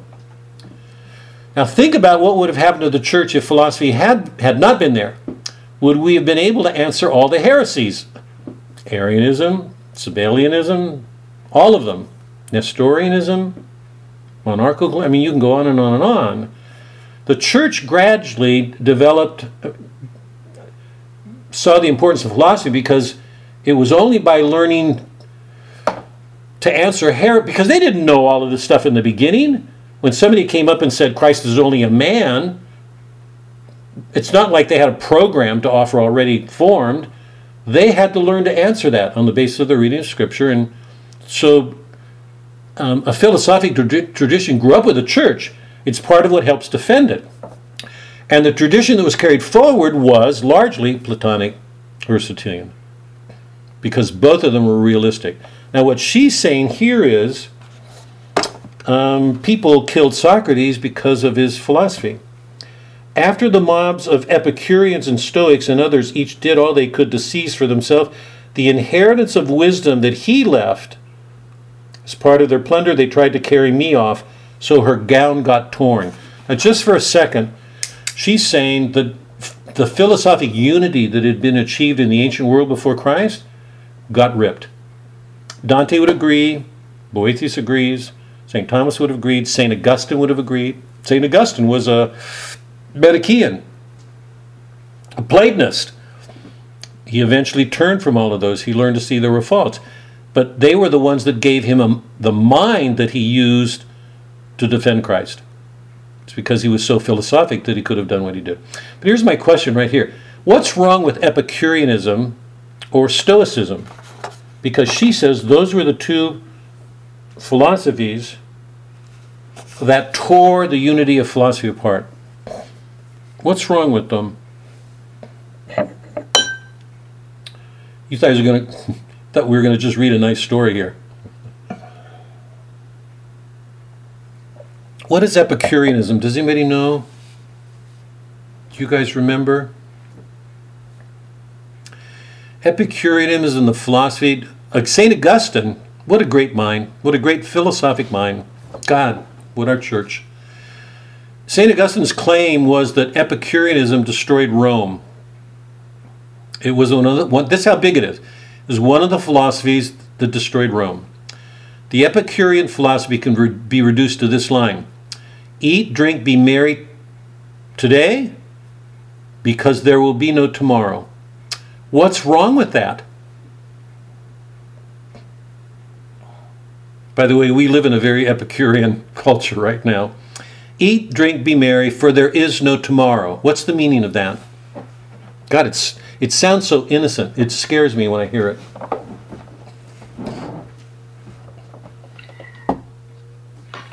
There is no eternity. Yeah. Are you?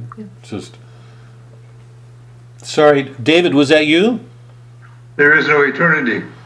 Yeah, flesh that out, Dave, can you? Yeah, flesh that out, can you? Explain it. Well,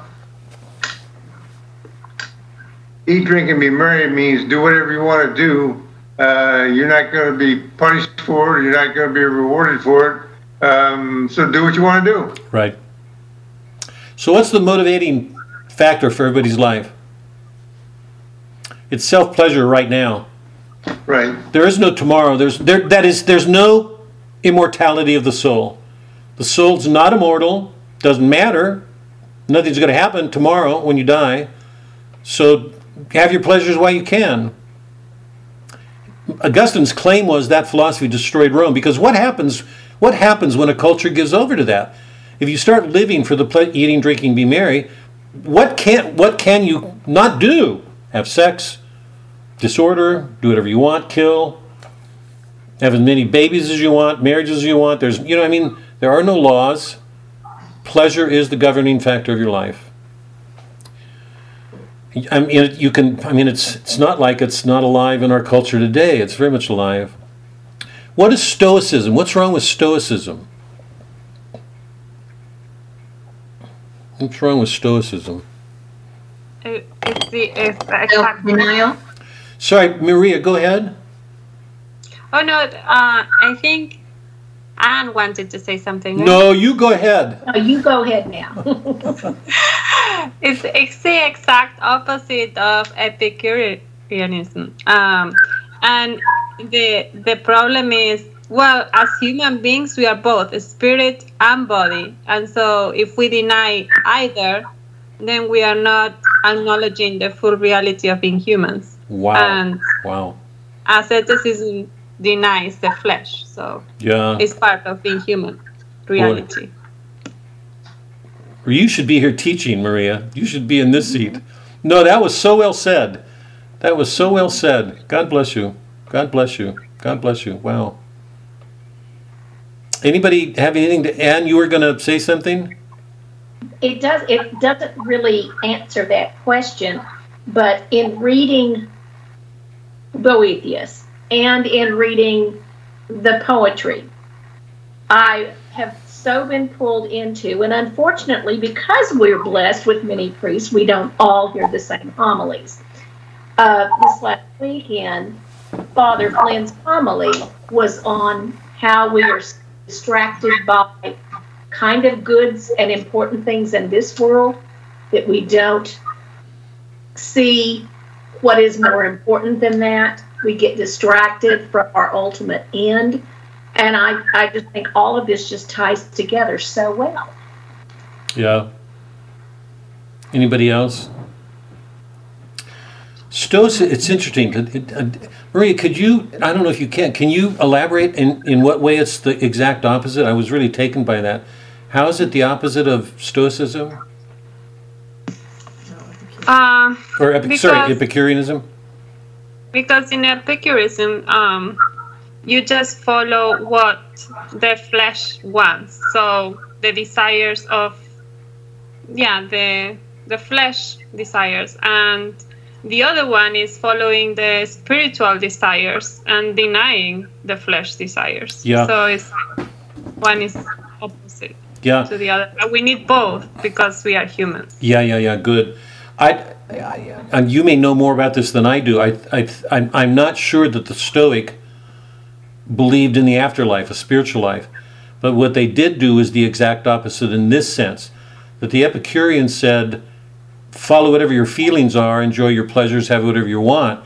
The Stoic says, deny your feelings, because to the extent that you hold on to feelings, you'll be frustrated and hurt.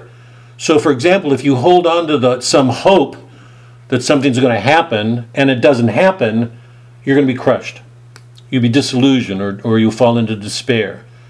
So they're the opposite in that sense. One says, follow your feelings, give in to pleasures. The other one says, and to me it's so destructive. It says, deny your feelings. Stuff them. Don't express your feelings.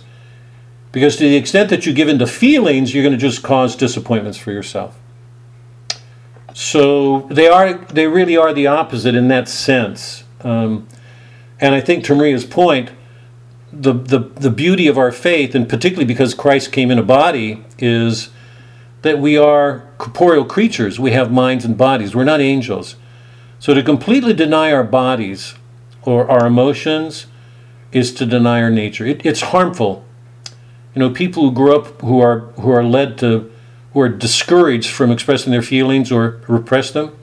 People can overdo their feelings, and I think in some ways there's as much a fault in that direction as there is in the other one. Give in to your feelings, follow your feelings, let your feelings guide you. You can overdo either one, but as a philosophy, each one is damaging. One says, do everything now because there's no consequence. The other one says, stuff your feelings, bury them, don't deal with them, because anytime you have feelings, you're going to end up being disappointed, and that's bad. So both of them struck at the unity of philosophy as it was handed down from Plato and Aristotle. Okay? I know, Doc. I'm just going to pass over a couple of questions here, and then on pages 13 and 14, if you've gone over there,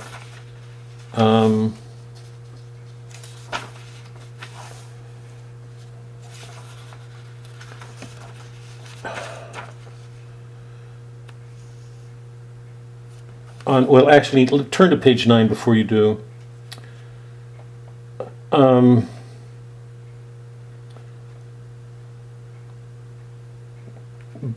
Lady philosophy is in one sense given Boethius a means, an answer of how to get out of his predicament. He's let his emotions go too far. The answer isn't just expressing his emotions. He's got to learn to order them the right way. So she says, do you understand, on top of 9, do you understand this, she went on? And have my words penetrated your mind, or are you like the proverbial donkey, deaf to the lyre? A lyric was just given, so it's a piece of poetry, it's a lyric, and she's asking whether he's a donkey. God, what can you say about her? Tell me why you're weeping, why your eyes are full of tears. As Homer says, speak out and hide it not within. If you want the doctor's help, you must reveal the wound. So it's crucial before she can go on to help that he's got to identify what's wrong with him. So go back to Melody's comment about the nurturing aspect of philosophy. She's doing everything she can to help expose this wound, not to harm him, but so that she can treat it, give it the treatment she should. what happens then in the next 3 or 4 pages up through 13, 14, is that he actually gives an account of what happened in the Senate. On page 12 in the middle, as for the forged letters cited as evidence that I'd hoped for the freedom of Rome, a little to that.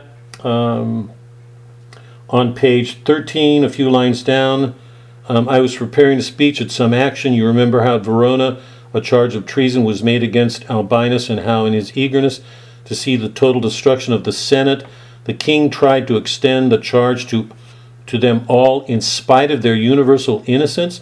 So the strains between the king and the Senate were growing.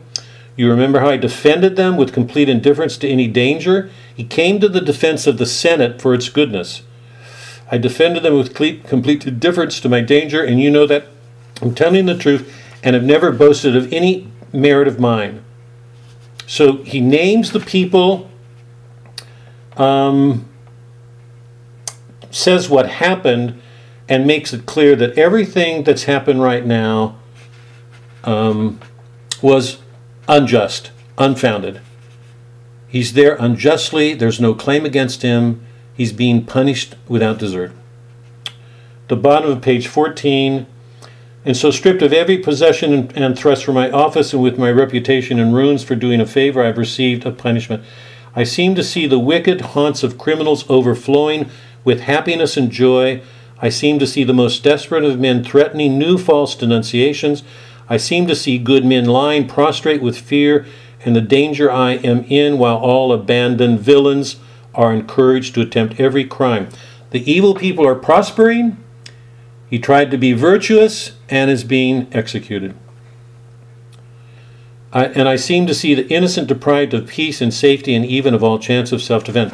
If the evil are going to be rewarded and the good are going to be punished, why do any good at all? We're back at the same question I posed earlier. Socrates was punished because of his virtue. Christ was to be punished because of his goodness, not because he's bad. More the same way. Where's it? Oh, in the Old Testament, you know this reading because we get it often in the Psalms, or I think it's Psalms, it may be Proverbs, but you remember the description of the just man?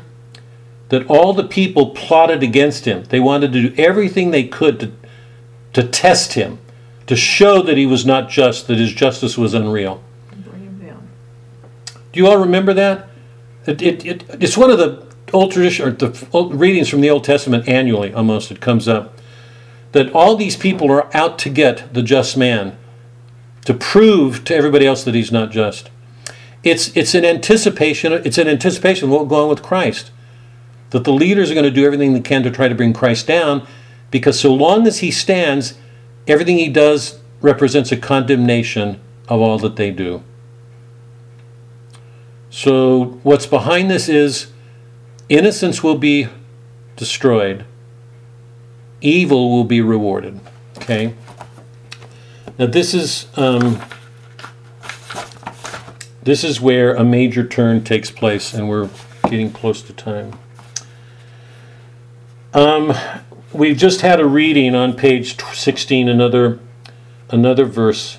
O thou who bindest bonds of things, look down on all earth's wretchedness. Of this great work is man so mean, apart by fortune to be tossed? Lord, hold the rushing waves in check, and with the bond thou rulest the stars, make stable all the lands of earth. So you can hear that verse form. It's as if the healing technique is rhythmic. A tough argument, you get tough, you relax. What's the beat of the heart called? Systemic or rhythmic, or that it comes, goes, you relax, push again. So the whole method is rhythmic. Push hard. It's like a woman in pregnancy. Push hard, relax, until finally. But she says now, after that verse, the moment I saw your sad tear-stained looks, they told me that you had been reduced to the misery of banishment.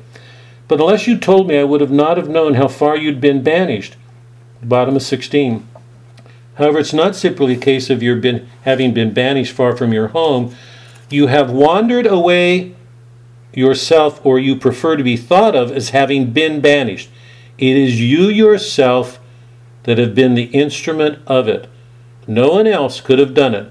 For if you remember the country you came from, it's not governed by majority rule like Athens of old, but if I may quote Homer, one is its lord and one its king. Where's she going right now? Because she just said, you're the problem, not the Senate. She's not saying, the king, sorry, she's not saying the king did a bad thing. That's not what she's saying. She's saying you want to see yourself as being banished. Even though it's clear he's been unjustly treated. You've forgotten where you came from. For if you remember the country you came from, it was not governed by a majority rule like Athens of old. But if I may quote Homer, now you guys know Homer, one is its lord and one its king. And rather than having been banished, he prefers to have a large body of subjects. And he goes on like this. In the middle of the page. And so it's not the sight of this place which gives me concern, but your own appearance. And it's not the wills of your library with their glass and ivory, all your books in your study that I'm looking for, but the seat of your mind.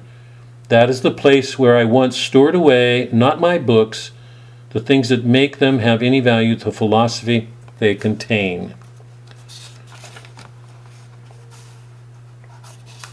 She says on 19, we're winding up right now. She says, for me to help you, because she's been using gentler medicines. Remember, she's going to get tougher and tougher. She says at the top of 19, will you first then let me discover your state of mind and test it with a few simple questions. That way I can discover the best method of curing you. Ask what you like, Boethius says. Do you believe that this life consists of haphazards and chance, or do you think it's governed by some rational principle? If you know anything about Boethius, you'd know. In fact, let me put it to you. I'm asking this, it's a long philosophical discussion, I don't want to get into it. Can you state very simply whether the world is governed by chance, which is what scientists today say, or not? Is there evidence one way or another?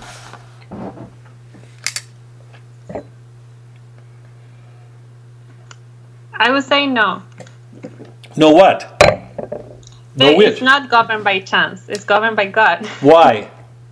Give me a simple reason.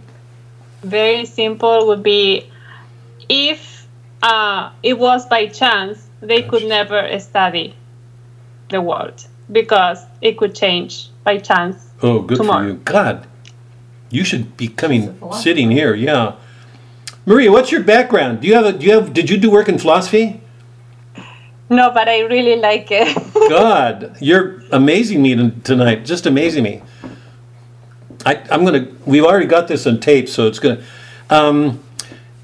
Chance only happens irregularly. Maria's right on target. Chance is something that happens irregularly. If something happens regularly, it's not evidence of chance. It's evidence of a mind that unites things, that governs them. Chance only happens rarely. That's what chance is. Just think about what she just said. How stupid scientists are for saying things are governed by chance. Then how do we get the regularity that we get in the universe? The constancy of things, right? Maria, how did you say it again? I thought, say it again. That if it was by chance, they would be unable to study the physical world because it would change. It would be different. Yeah. It'd be one thing one minute, another thing another. And if you couldn't catch it, how could you study it? Bless your soul. God. Is everybody clear? So, in a sense, Lady Philosophy is asking this question rhetorically because she knows Boethius knows the answer to that. Chance happens irregularly. It's randomly. That's what chance is. There can't be the constancy in the universe unless it's governed by a mind. That kind of unity could not. That's not a product of chance. For scientists to assume that only show how stupid they are, how unable to think they are. If I had my way, I'd make Maria the head of the greatest university in the country right now and tell her to deal with the scientists and straighten them out.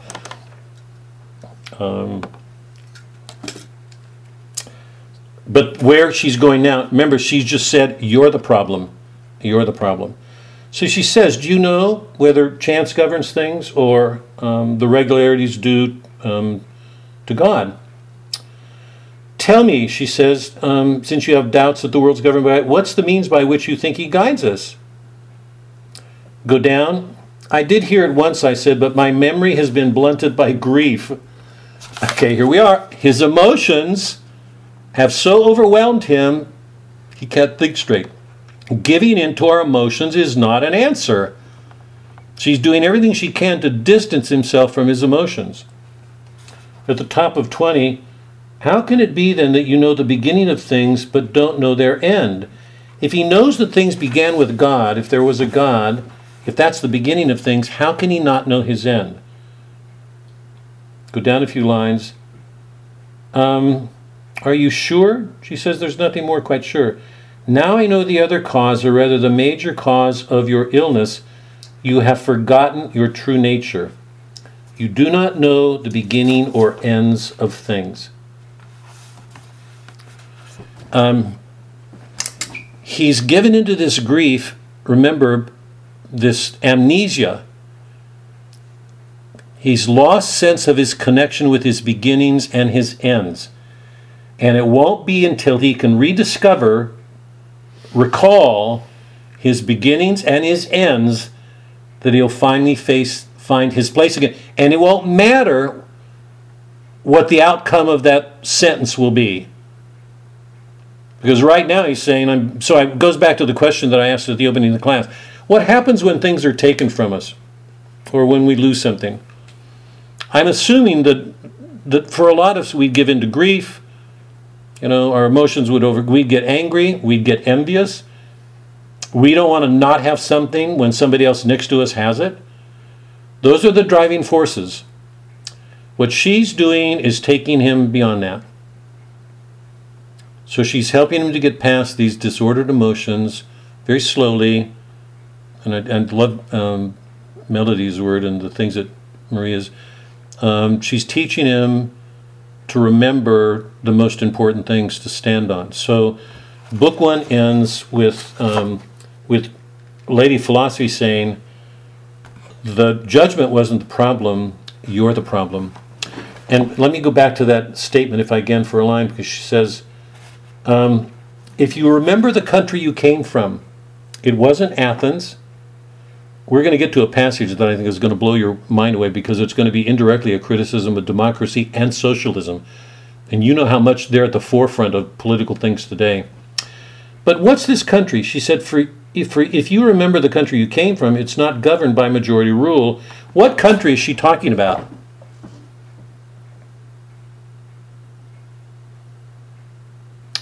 It's the only country in which you cannot lose things, where your beginning and end is there. Where is that?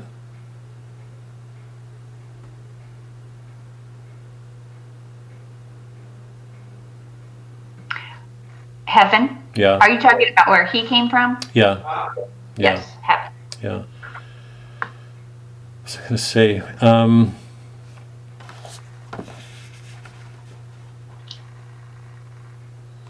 had a thought that was really important. It just, book 1 ends, you've forgotten your true nature. You don't know your beginnings and your ends. Oh, here, hold on to this. What was the great theme of the Odyssey? Nostoi, home, homecoming. The whole action of the Odyssey was to go home, for Odysseus to be reunited with his family, the noste, the home, to come home. What was the great theme of the Aeneid? To go home. He had to found a city, but he couldn't found this strange city, the city that was unlike any other city. It was the greatest city in the world. No city could compare with it. None could do what it did, and yet it was not enough.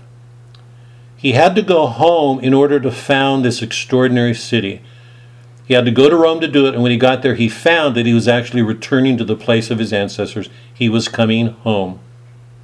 It's what led to Eliot's lines. I've quoted them, for you often. In my beginning is my end. and my end is my beginning. So she's saying the problem with you is in yourself.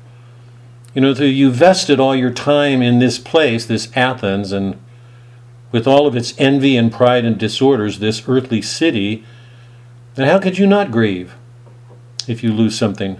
Because everything about this city is grief-given. Everything about it's wrong. There's something wrong with it. So at this point, a major turn is taking place. She's identified the illness. She's brought him to a point of saying, you're the problem. It's not the city. You started out loving philosophy. Everything you've done led you to this. People hate you because you love the truth. And now you're whining because you're being persecuted for the very thing you say you love. So this is one of the first major turning points of the poem. What she's going to do in book 2, and we'll go through book 2 briefly. What I'd like to do next week is book 2 and 3. Even though you've probably already done it, I'm going to take next week and do 2 and 3. We're not going to spend too much time on 2, but we will 3. But in 2 and 3, she's going to look at those things that promise happiness in this life. So she's going to look at those things that all men see as good and all men want. It's going to be a major stage in her argument, okay? And just to let you know, there are going to be these major stages. This is the first one. We're going to hit another one in the next 2 books. And then we're going to hit a couple of more. And one of them at the end, I'd just be surprised if it didn't knock your socks off. It still amazes me when I think about it. Anyway, there are going to be these frequent conversions. So it's lady philosophy, very gradually, but very firmly helping Boethius to recover himself. And it's marked by definite stages. The first one makes it clear that what happened was not the fault. It's his response to it, that he's lost his way. He's lost his memory. He's in a state of amnesia and amnesis. He's got to find his way back. Okay? So let me stop. Any last comments or before we leave?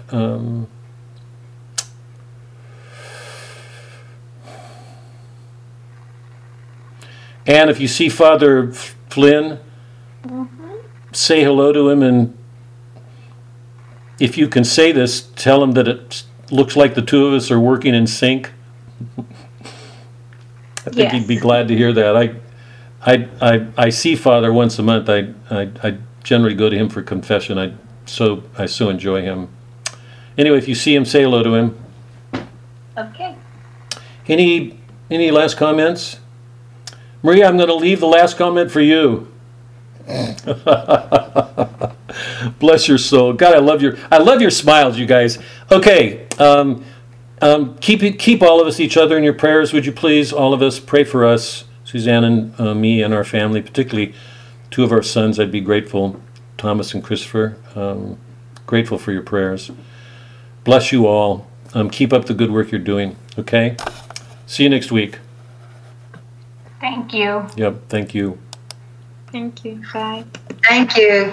Good night. Good night, you guys.